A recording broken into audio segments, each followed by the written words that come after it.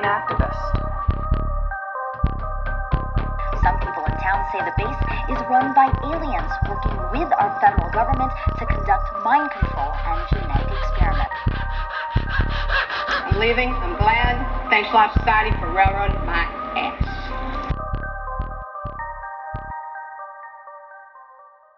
Welcome back, everyone. This is the Eerie Americas. This is Vicky Ayala. And this is your other sleepy co-host, Christy Hull. How you guys doing? It is early my time. It is so early Christy's time. And I got up at 7 in the morning because I know Vicky has errands to run today. And your in-laws are here, so you can't even really record later. Yeah, so we have to get this done first thing. Yeah, first thing in the morning. The drink I'm drinking is coffee, which just feels foreign to me because we always have a drink. Yeah, like so an alcoholic beverage. Yeah, and I can't do that because it's like I can't drink and see my in-laws and get my morning buzz on. You know, those it's not all brunch, sound like more reasons to drink to me. And the only reason I'm not drinking is because I don't want to have to pee while we're recording and while I'm running errands. But it's not too early for me to drink. Honestly, it's like brunch time in New York. But the funny thing is, Christy's like half asleep. Oh my God, it's so early. Meanwhile, I am literally fully dressed, which when I say fully dressed, I have my shoes on. My hair is in a bun. I have jeans on, which literally ready. Never happens.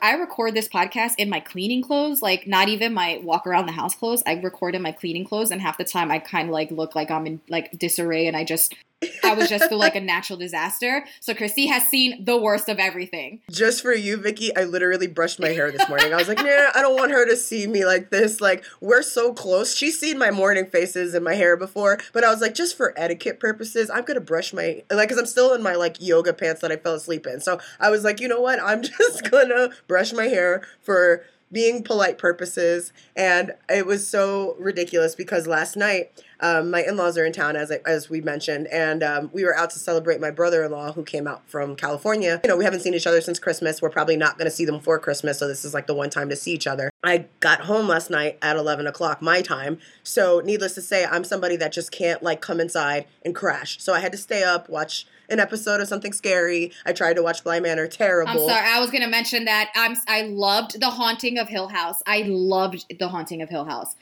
I do not like... I have to rewatch it. I do not like The Haunting of Bly Manor. It took me a really... And you guys know, I told you how quickly I binge shows.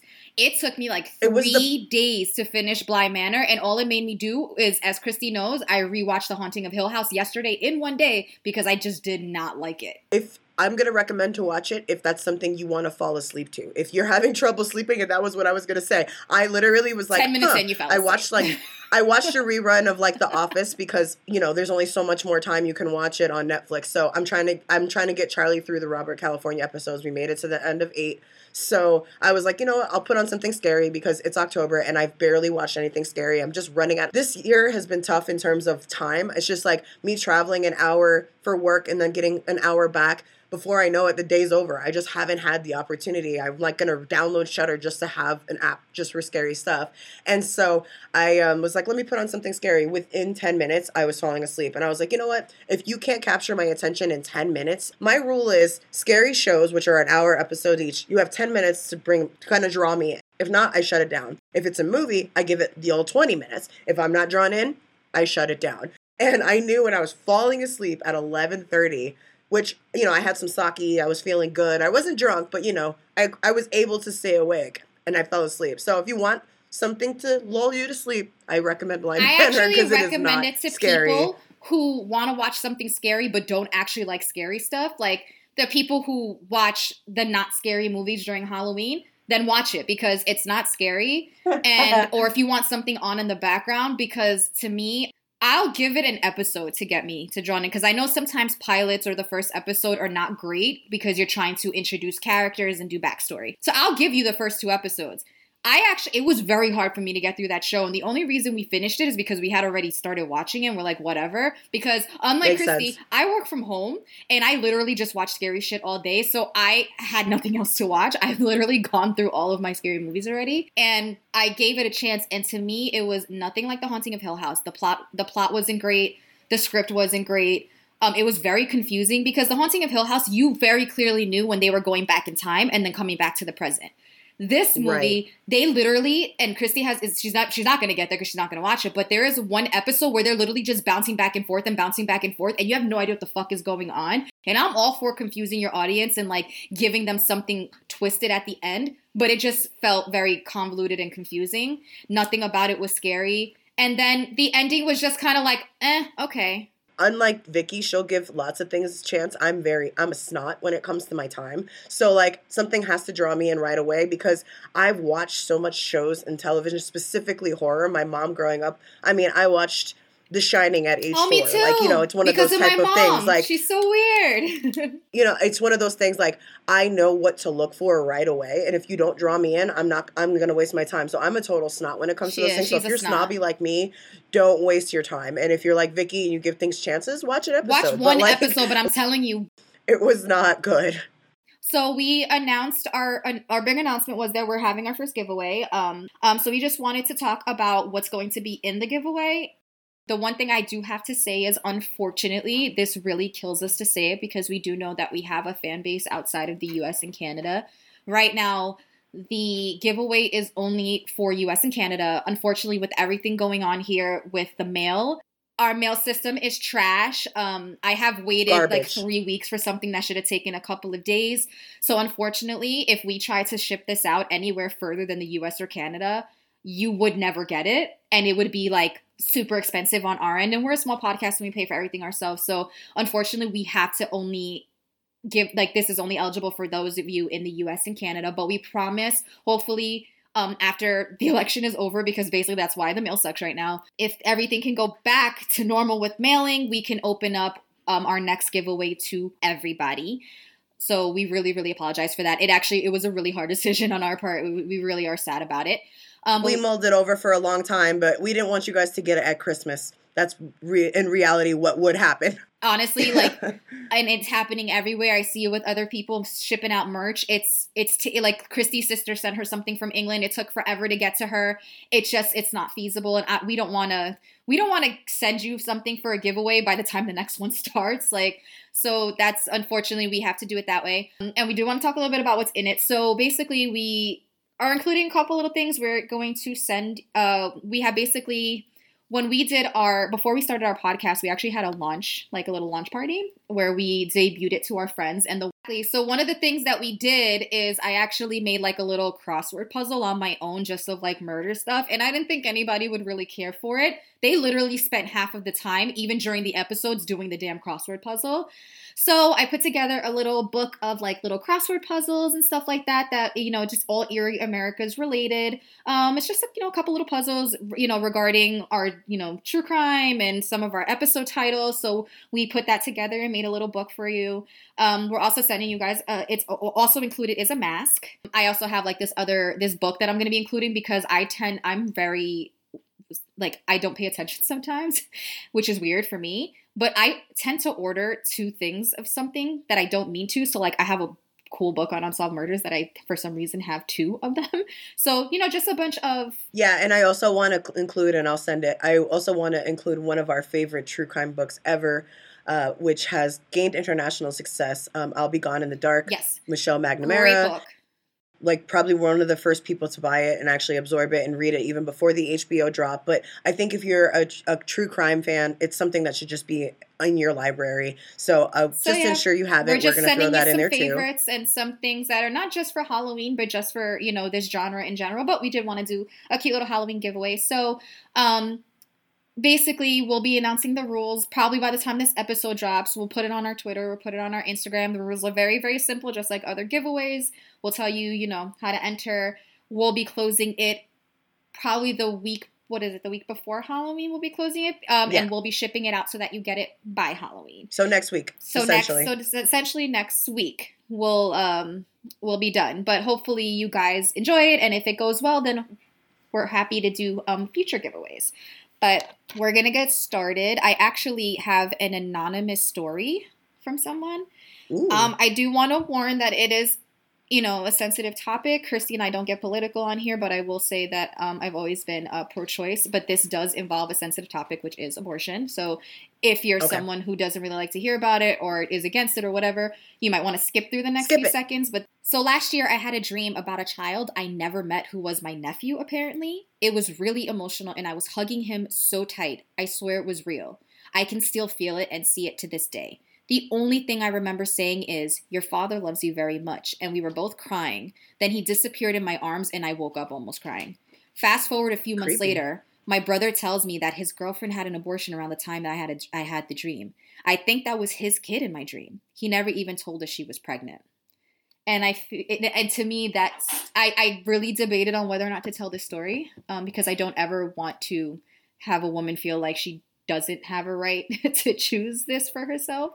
Well, this is totally different than where I thought it was going to go. When you first told me, I thought it was going to be like the ghost of someone's aborted child actually chasing them. But for like a Thea to actually like get a, an appearance or an idea or a dream, or maybe it was even just a sensation of something occurring, that's really crazy. I do want to point out that this person told me, on the side that they do see things sometimes, like they have seen spirits before. So it's not like they've never seen it. Right. So this is... Yeah, they're just clearly a very sensitive Everybody, person I'm not telling you that, aborted children are going to come visit you in your dreams, but this person is a sensitive. Like, they do see things sometimes, like they've seen spirits before.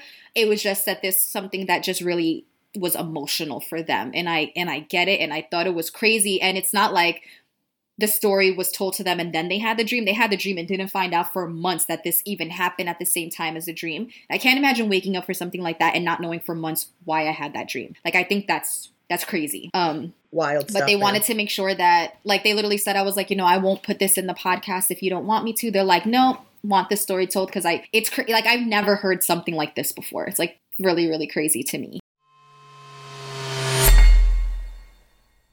There are immeasurable cases of mysterious events out in the world which have gone on to become permeated with unexplained mysteries and unanswered questions. Some of the most remarkable of these are those that involve some element of the paranormal or supernatural. From ghosts to witches to Satan himself, music seems to be the soundtrack into darkness. This episode is about those involved in music and have somehow found themselves in the midst of unexplainable events with all very different outcomes.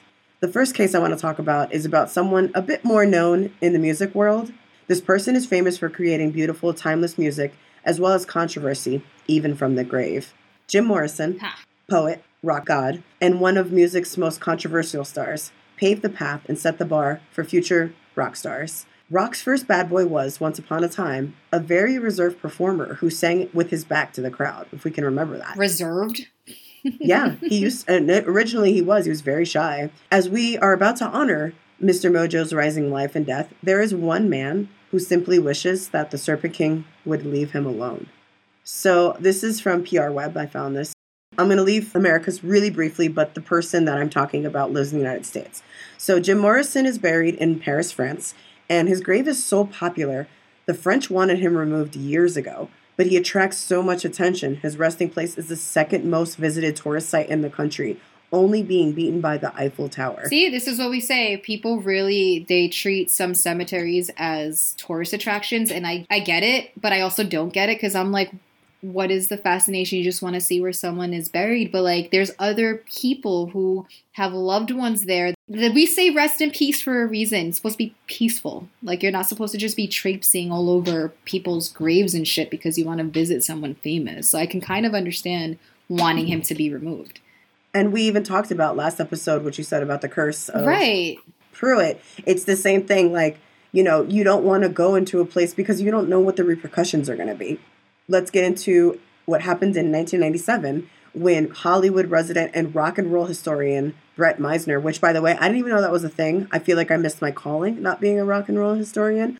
A rock and roll historian? That sounds like the coolest job on the planet. If I heard that in high school, I probably would have figured out how to get into rock and roll history. Seriously. Your life is just literally just knowing everything about rock and roll. Like, who could not want that job? Although, what do you do with that? I don't know, but let's find out, because Brett Meisner had his assistant shoot a picture by Jim's grave while he was visiting in France. No bueno. It was such a casual event to him, though. he didn't even really take a look at the pic for years. Like, so you just like took it, put it in a photo album, and didn't look at it. Well, remember, this was 97, so it was Right. probably like a camera. And you just didn't develop the picture it right away. and didn't develop it, and like it sat there for a few years because that's what happened back in the Right. day, folks. You didn't get instant pictures. You had to. You didn't go get to through a look roll. at it and see if you looked good. You just took the picture and hoped You for the had to best. take it to the pharmacy. You had to wait for them to wait a few days. It was a whole process. But in 2002, he noticed his assistant had produced the photo, and he noticed a strange image in the background of a photo of him at the gravesite of the former Doors frontman Jim Morrison at the Père Lachaise Cemetery in Paris, France. He is standing beside the grave, smiling with his hands in his pocket, but in the background to his right, you can see an outline of a man who is almost translucent, but upon closer inspection, bears an eerily striking resemblance to Jim himself. Only, no one is technically there. After having the photograph and original negative analyzed by dozens of paranormal and photographic experts, there's still little explanation as to how or why this ghostly image appeared in the photo. Some believe it's forgery, and I could see that too, especially Right. given this guy's a rock and roll historian. Like, what are the chances Right. that a guy who studies rock and roll history would encapsulate this strange photo of one of rock and roll's greatest contributions in spirit form? It just seems so coincidental. Exactly that. I was going to say, it sounds like that word we hate, coincidence. But others simply think it's just a ray of sunlight playing an odd trick on the human eye. But for Brett Meisner, the photo has become a black cloud of bad luck hanging over his head, and he's now looking for a way to get rid of this infamous and very controversial piece of rock and roll history. Brett Meisner barely recalled that 97 photo, as we said, pointing to the visibly iconic image of Jim in the background. Quote, "I have collected a lot of rock memorabilia over the past few decades, so I figured he was playing a joke on me," explained Meisner. But once we found the negative and made larger prints, it was quite clear to all of us that he had something odd and unique on our hands. Once word of Morrison ghost photographs spread across the internet, both skeptics and avid Doors fans came knocking on Meisner's door. A British crew from the show Dead Famous even flew to LA, bringing along paranormal expert Chris Fleming, who called the photo, quote, "one of the best I've ever seen." This publicity led to appearances on the Biography Channel and several prominent radio programs, but Meisner began to realize the photo was causing him more harm than good. "I've had strangers come to my home at all hours of the night wanting to talk to me about they have some messages from Jim," explained Meisner. At first, it was sort of interesting to see how many people felt spiritually bonded with Jim in the photo, but now the whole vibe seems negative. A failed marriage and the loss of a young friend to a drug overdose were just a few of the tragedies that have befallen Brett since he discovered the photographs. Quote, "I've lost some high-paying clients and nothing, but bad luck has plagued me for the last few years." A spiritual advisor and close friend recently told Meisner that they believe the photograph is part of a curse and that he needs to find a respectful way to part with the image and bring closure to both Brett and the spirit of Morrison. So I see the key word there is respectful. That's the very big key word there, because one of the reasons that like things like this happen is because it's a little disrespectful. Because I actually have a cousin who did one of those. He was really young, went to a cemetery with his friends, was drinking, was smoking, thought this was a great little hangout, took a picture, and he has literally had really crazy luck since that happened. And it's because you disturbed the peace. Whether it's a famous person or not, you disturb someone's eternal resting place and you disturb their peace. And after that, you have to find a respectful way to like apologize and take it back. Totally. And it's funny you say that because this is what he's quoted saying. "Part of me wishes that I would never step foot into that graveyard in the first place. While I also know I'm partly to blame for talking about it in the first place, I should have kept it to myself and not let the media have a field day with something so special and private." Jim had famously stated that as a child, he and his family came across a terrible car accident in which an old Native American man had died and leapt into his body.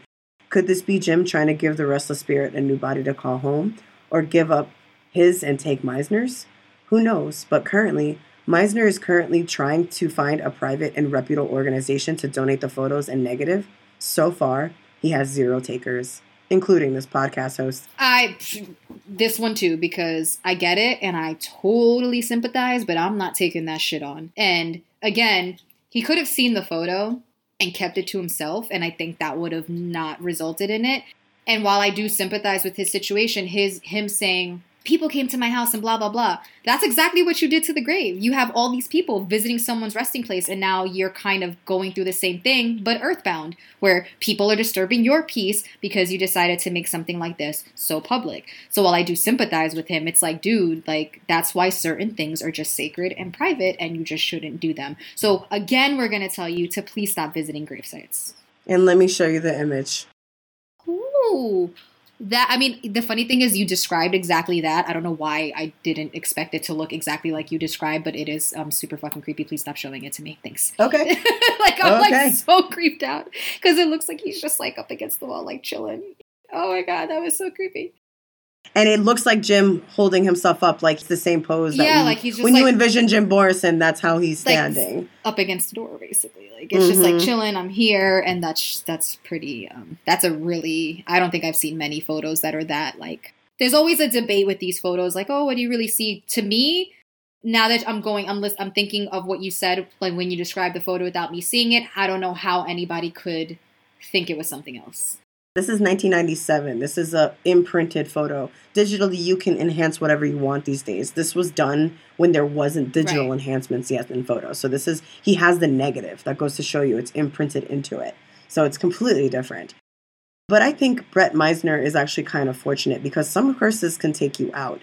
At least that's the clues left in one man's death that has yet to be fully explained. One of these cases happened in Seattle, Washington, United States, where a successful professional turned up dead by a tale of dark magic and even witches. In April of 1991, 35-year-old Christopher Case seemed to have everything going for him. He was a successful artist manager at a Seattle-based music company. He was making good money and happy in his life and work. He had no enemies, was well-liked by his peers. So it was strange when friends began to get a series of phone calls from a noticeably scared and confused Christopher. In these calls, he anxiously claimed that someone was out to get him and that he was the target of a curse and that a witch was attacking him with supernatural powers and spells. Christopher's friend, Sammy Sauter, of Fayetteville, North Carolina, would later say of this such bizarre message. He said, "They're after me. I'm very, very afraid, extremely afraid. I could die from this." He said he was afraid and that the witch had been attacking him all night and cutting him. He said he woke up with little cuts on the ends of his fingers, end quote. Several of his friends received similar disturbing calls like this from him, who was saying things like he had a week left to live, and they, as friends, began to worry about him. It was very unusual because he had never previously expressed any interest in the paranormal and had been mentally sound and in good spirits. So he's not like you and I that are already kind of into this. He had expressed no interest. So for him to suddenly start making these wild, terrified claims of being terrorized by a witch was alarming and bizarre. His friends started to worry about his mental health, but before anything could be done from this whole strange situation, it would take a sharp, eerie, and unexplainable turn. On April 18th, so exactly 7 days after he said he was getting these strange things happening to him, 1991, Christopher didn't show up to work, and all calls to him remained unanswered. In the light of weird claims that he had been making during the previous week, this was seen as suspicious, so friends called the police to go to his Seattle apartment to see if he was all right. When no one answered the locked door, police left, but then returned the next day to check again after there was still no contact from Christopher to anyone. This time, the door was unlocked, why? Who knows? The officers let themselves in, and what they would find was worse than anything they could imagine. There, in an empty bathtub, was the dead body of Christopher Case, fully clothed and seeming to be knelt in a prayer position. I'm going to tell you why I'm so creeped out right now. So remember last episode with Carl Pruitt where I said I was trying to look for other cases that might have been similar to Do It? As I'm doing research and I'm typing like things in Google, like, similar cases, this case came up. I read about 2 sentences and was like, nah, I can't do this right now because I was already creeped out from Carl Pruitt. I literally read this person's name, Christopher Case. I read like a synopsis and I was like, nope. And I kept going and I was like, you know what? This is just going to be a short episode. I threw him in as a musician. I threw him in, so I had to. I was creeped out off of a 2-sentence synopsis that I did not cover it. And now that's why I'm so silent right now because I'm like, this is why I didn't want to do this before. And I'm like, chills. We did not plan that, as you can tell. She's freaked out. No, because I'm looking at Christy like, when do I tell her? When do I tell her that this happened? The body showed no signs of injury or struggle, and it would get even more mysterious when the area was searched. The scene of the death painted a bizarre picture. Around his body were 10 burnt-out candles in an array and crucifixes scattered about. In fact, the whole apartment was covered in crucifixes, ambulance, and arcane trinkets. Which is weird because you said that he wasn't into any of this stuff before Not he at started all. freaking out. Along the bases of the wall and door frames were carefully laid lines of salt, and the entranceway to the apartment held a strange geometric pattern drawn in salt as well. Now, for those of us who are into or understand or know the history of witchcraft or witches or whatever, salt deters witches from entering your residence. Right. So they usually, you'll see in movies and stuff that they draw a circle of salt and they stand in the middle of it because it's supposed to protect you. So obviously he said a witch was following him, right? And he has salts everywhere, so he's obviously trying to protect himself from something, but it obviously didn't work. Totally. There were also multiple books on witchcraft, black magic, and the occult everywhere. But most intriguing were all the series of handwritten letters that told the tale that further escalated the death into the realm of the strange. The letters explained that Christopher had recently gone on a trip to San Francisco, California, where he met a woman who claimed to be an expert on ancient Egyptian music. Christopher had found all of this fascinating, as his hobby was ancient music. Like, this guy's a musician to all different genres of music, found this Which common is weird, interest. though, because not a lot of people are into quote-unquote ancient music.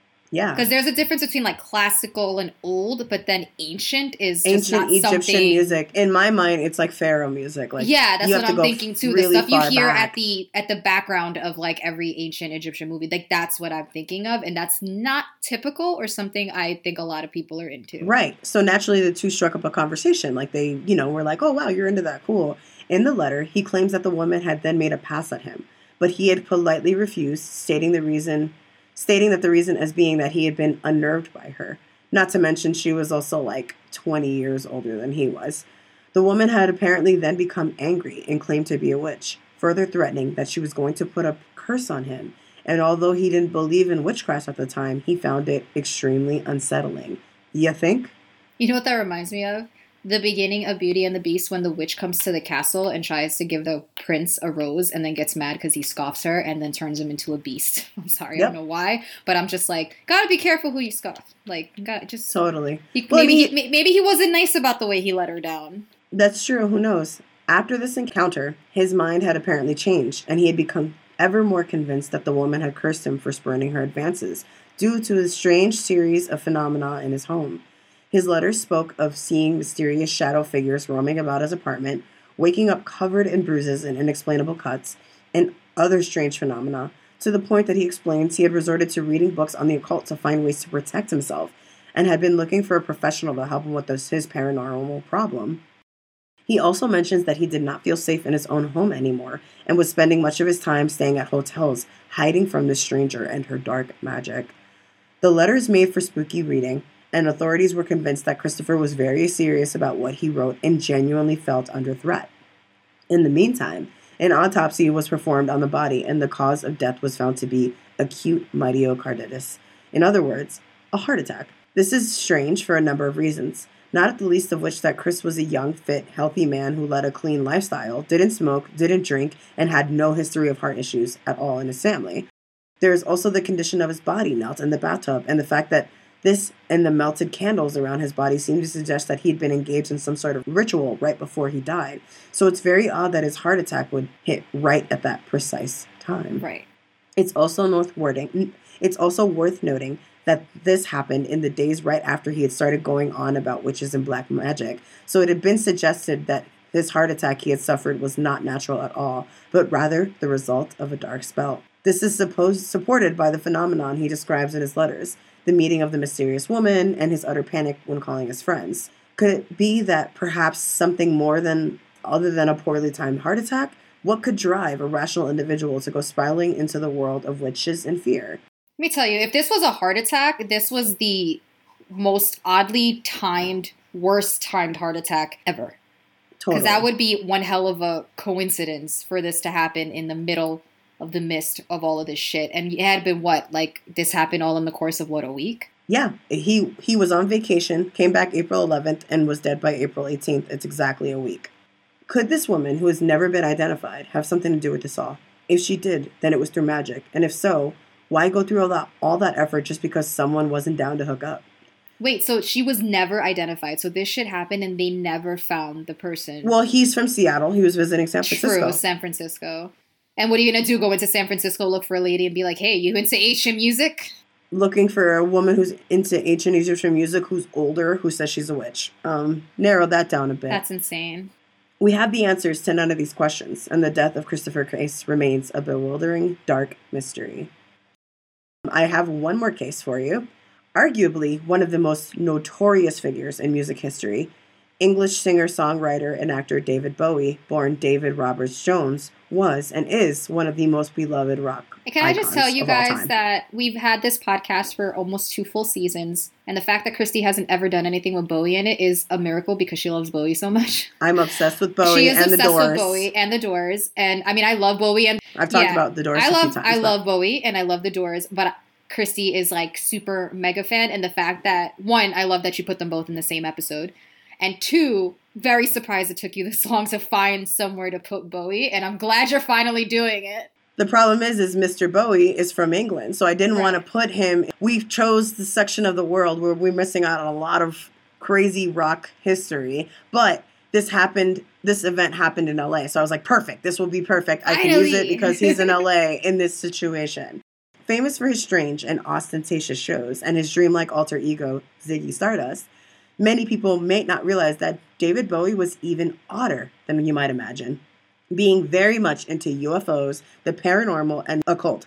I think he would have loved our podcast, by the way. I was going to say the same thing before you said it. I'm like, if David Bowie was still here, he would totally dig everything that we talk about. And I think he probably would have just loved the type of podcasts that are out for true crime and like UFOs in general. I wonder if he like what he would think about it. Because I think this would he probably would have guessed on some of them just because he probably loved to talk about it finally with people. Totally. And I know you're all thinking, like I mentioned before, he's English. Why are we covering this on T? This occurred in Cali, and as a Bowie fan, I could not let this story go untold. There are many rumors and stories pertaining to David Bowie's dabbling in the occult and studies into the paranormal. However, only a few really stand out as rather particularly odd, and one of these is certainly the time he had his demon-infested swimming pool exorcised with the help of a witch. I have literally never heard of anybody having a demon swimming pool. But to be honest with you, I'm not surprised that the person who had that is Bowie. Of all people in the world, it would make sense that David Bowie would have a demon pool. But yeah, back in the 70s, Bowie's obsession with spirituality and the occult was in full swing, often being featured prominently in his music. In songs such as 1971 Quicksand, love that song, which heavily mentions magician Aleister Crowley and the Hermetic Order of the Golden Dawn. 1976 song, Station to Station, in which she explores interdimensional doorways and portals, among others. One of my favorites as well.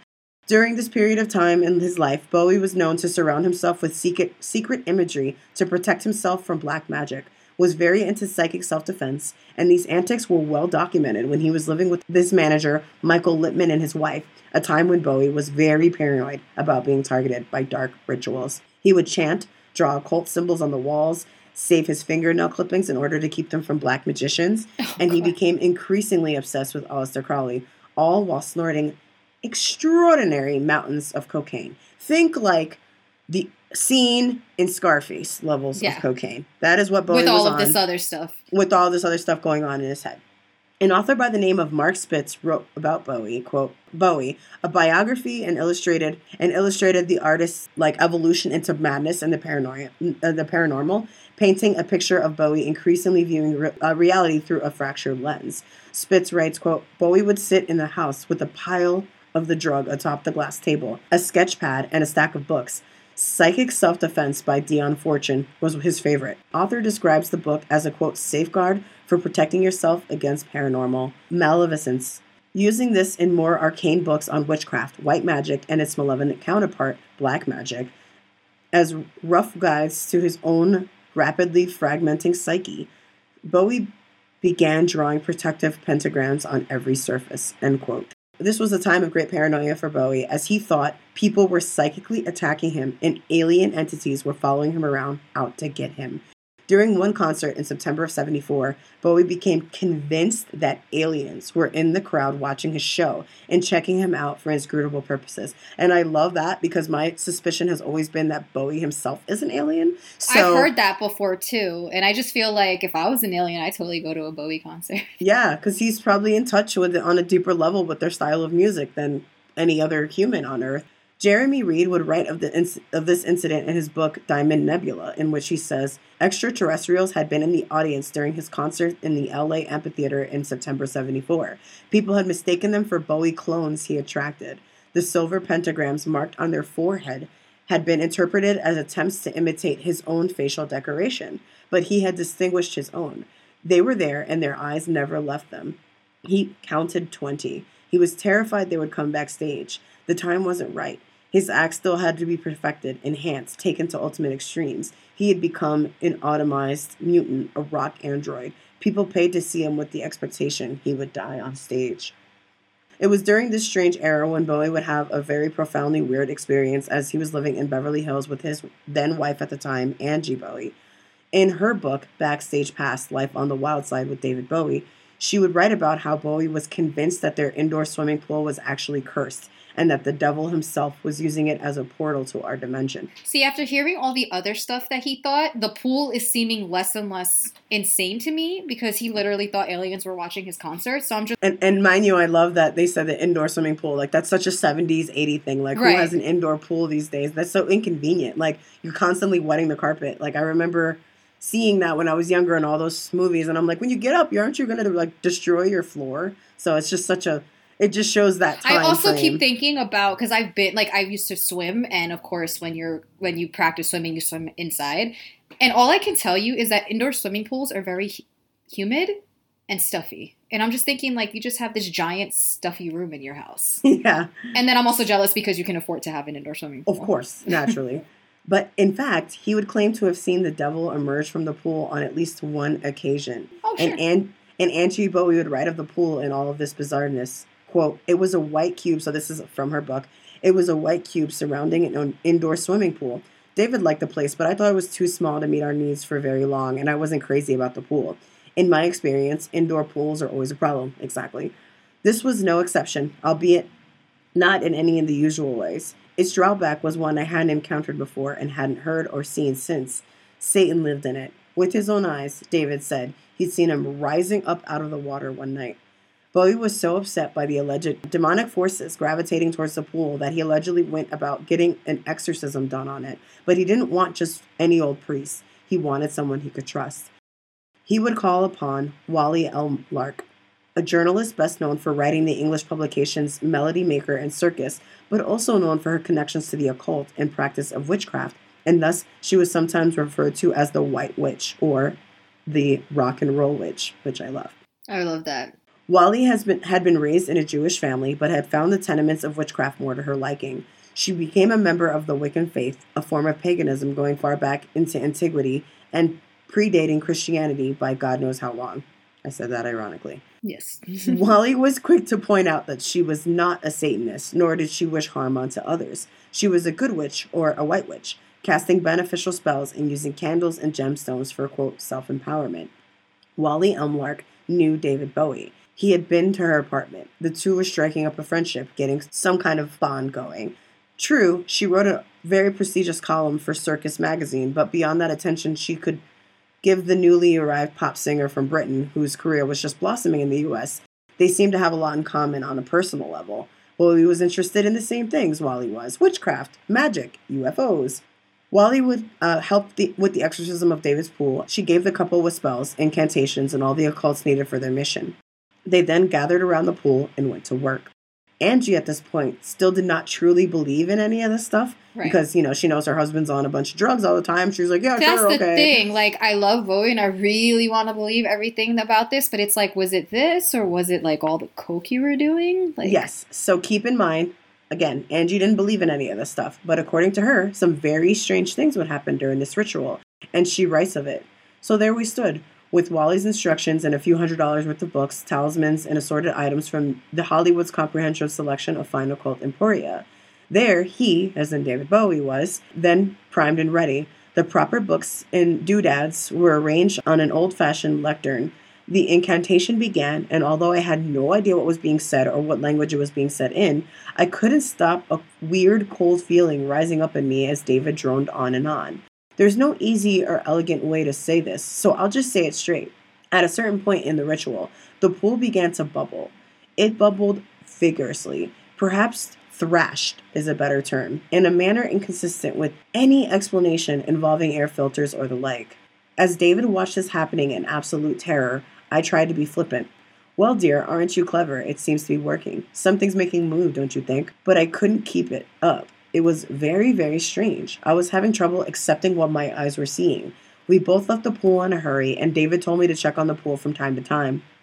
I kept my eye on it for the next 40 minutes or so, and nothing unusual happened, and so with my heart in my mouth, I slid one of the glass doors open and, ignoring David's panicked screams, went to the edge and looked in. I saw what I saw. Nothing can change that. So, mind you, Angie is seeing this, not And she David. doesn't believe it, right. So this is not coming from, like, Bowie being... Of course, she's around rock gods. I'm sure she's dabbled, but I think at this point she was kind of pretty clear. And I think the fact that you confirmed before, like, she didn't really believe any of it and stuff like that, I would be... If you had told me Bowie had said this, then I would have been like, oh, well, you know. But the fact that she's saying it, I'm like, oh, shit. Yeah. So she said, I saw what I saw. Nothing can change that. On the bottom of the pool was a large shadow or stain which had not been there before the ritual began. It was in the shape of a beast of the underworld. It reminded me of those twisted, tormented gargoyles screaming silently from the spires of medieval cathedrals. It was ugly, shocking, malevolent. It frightened me. I still don't know what to think about that night. It runs directly counter to my pragmatism and my everyday faith in the integrity of the normal world, and it confuses me greatly. What troubles me the most is that if you were to call that stain the mark of Satan, I don't see how I could argue with you. Bowie and his then wife would move from the accursed residence after that. Finally. But it did seem that whatever they tried didn't work, as subsequent owners would apparently have very similar problems in the home. Which also makes it true because now someone else is saying it. And it's not like, I don't think the story was probably well known at that time for them to be like, oh yeah, me too. Well, remember also, this is like a fancy LA home. You're not going to taint it by saying it's cursed and then no one purchase it. Right. So, of course, they probably didn't say anything, but more and more people kept going in and out of that house through time. Something was going on. David, of course, insisted that we move, and Angie would say of this, David, of course, insisted that we would move from the house as quickly as possible, and we did, but I've heard subsequent tenants haven't been able to remove the shadow. Even the pool has been painted over a number of times. The shadow always comes back.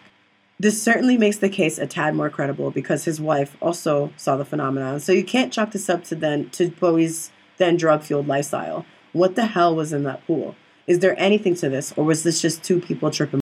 It's well documented that Bowie had a severe cocaine problem at the time, putting away whole snowdrifts in a single sitting. So was this all a drug-induced delusion that was somehow transferred over to his wife and helped along by the White Witch Wally Elmlark? It's hard to tell, but even Bowie himself would later say at this point in his life where he had reached the bottom, saying, I paid with the worst manic depression of my life. My psyche went through the roof. It just fractured into pieces. I was hallucinating 24 hours a day. I felt like I had fallen into the bowels of the earth.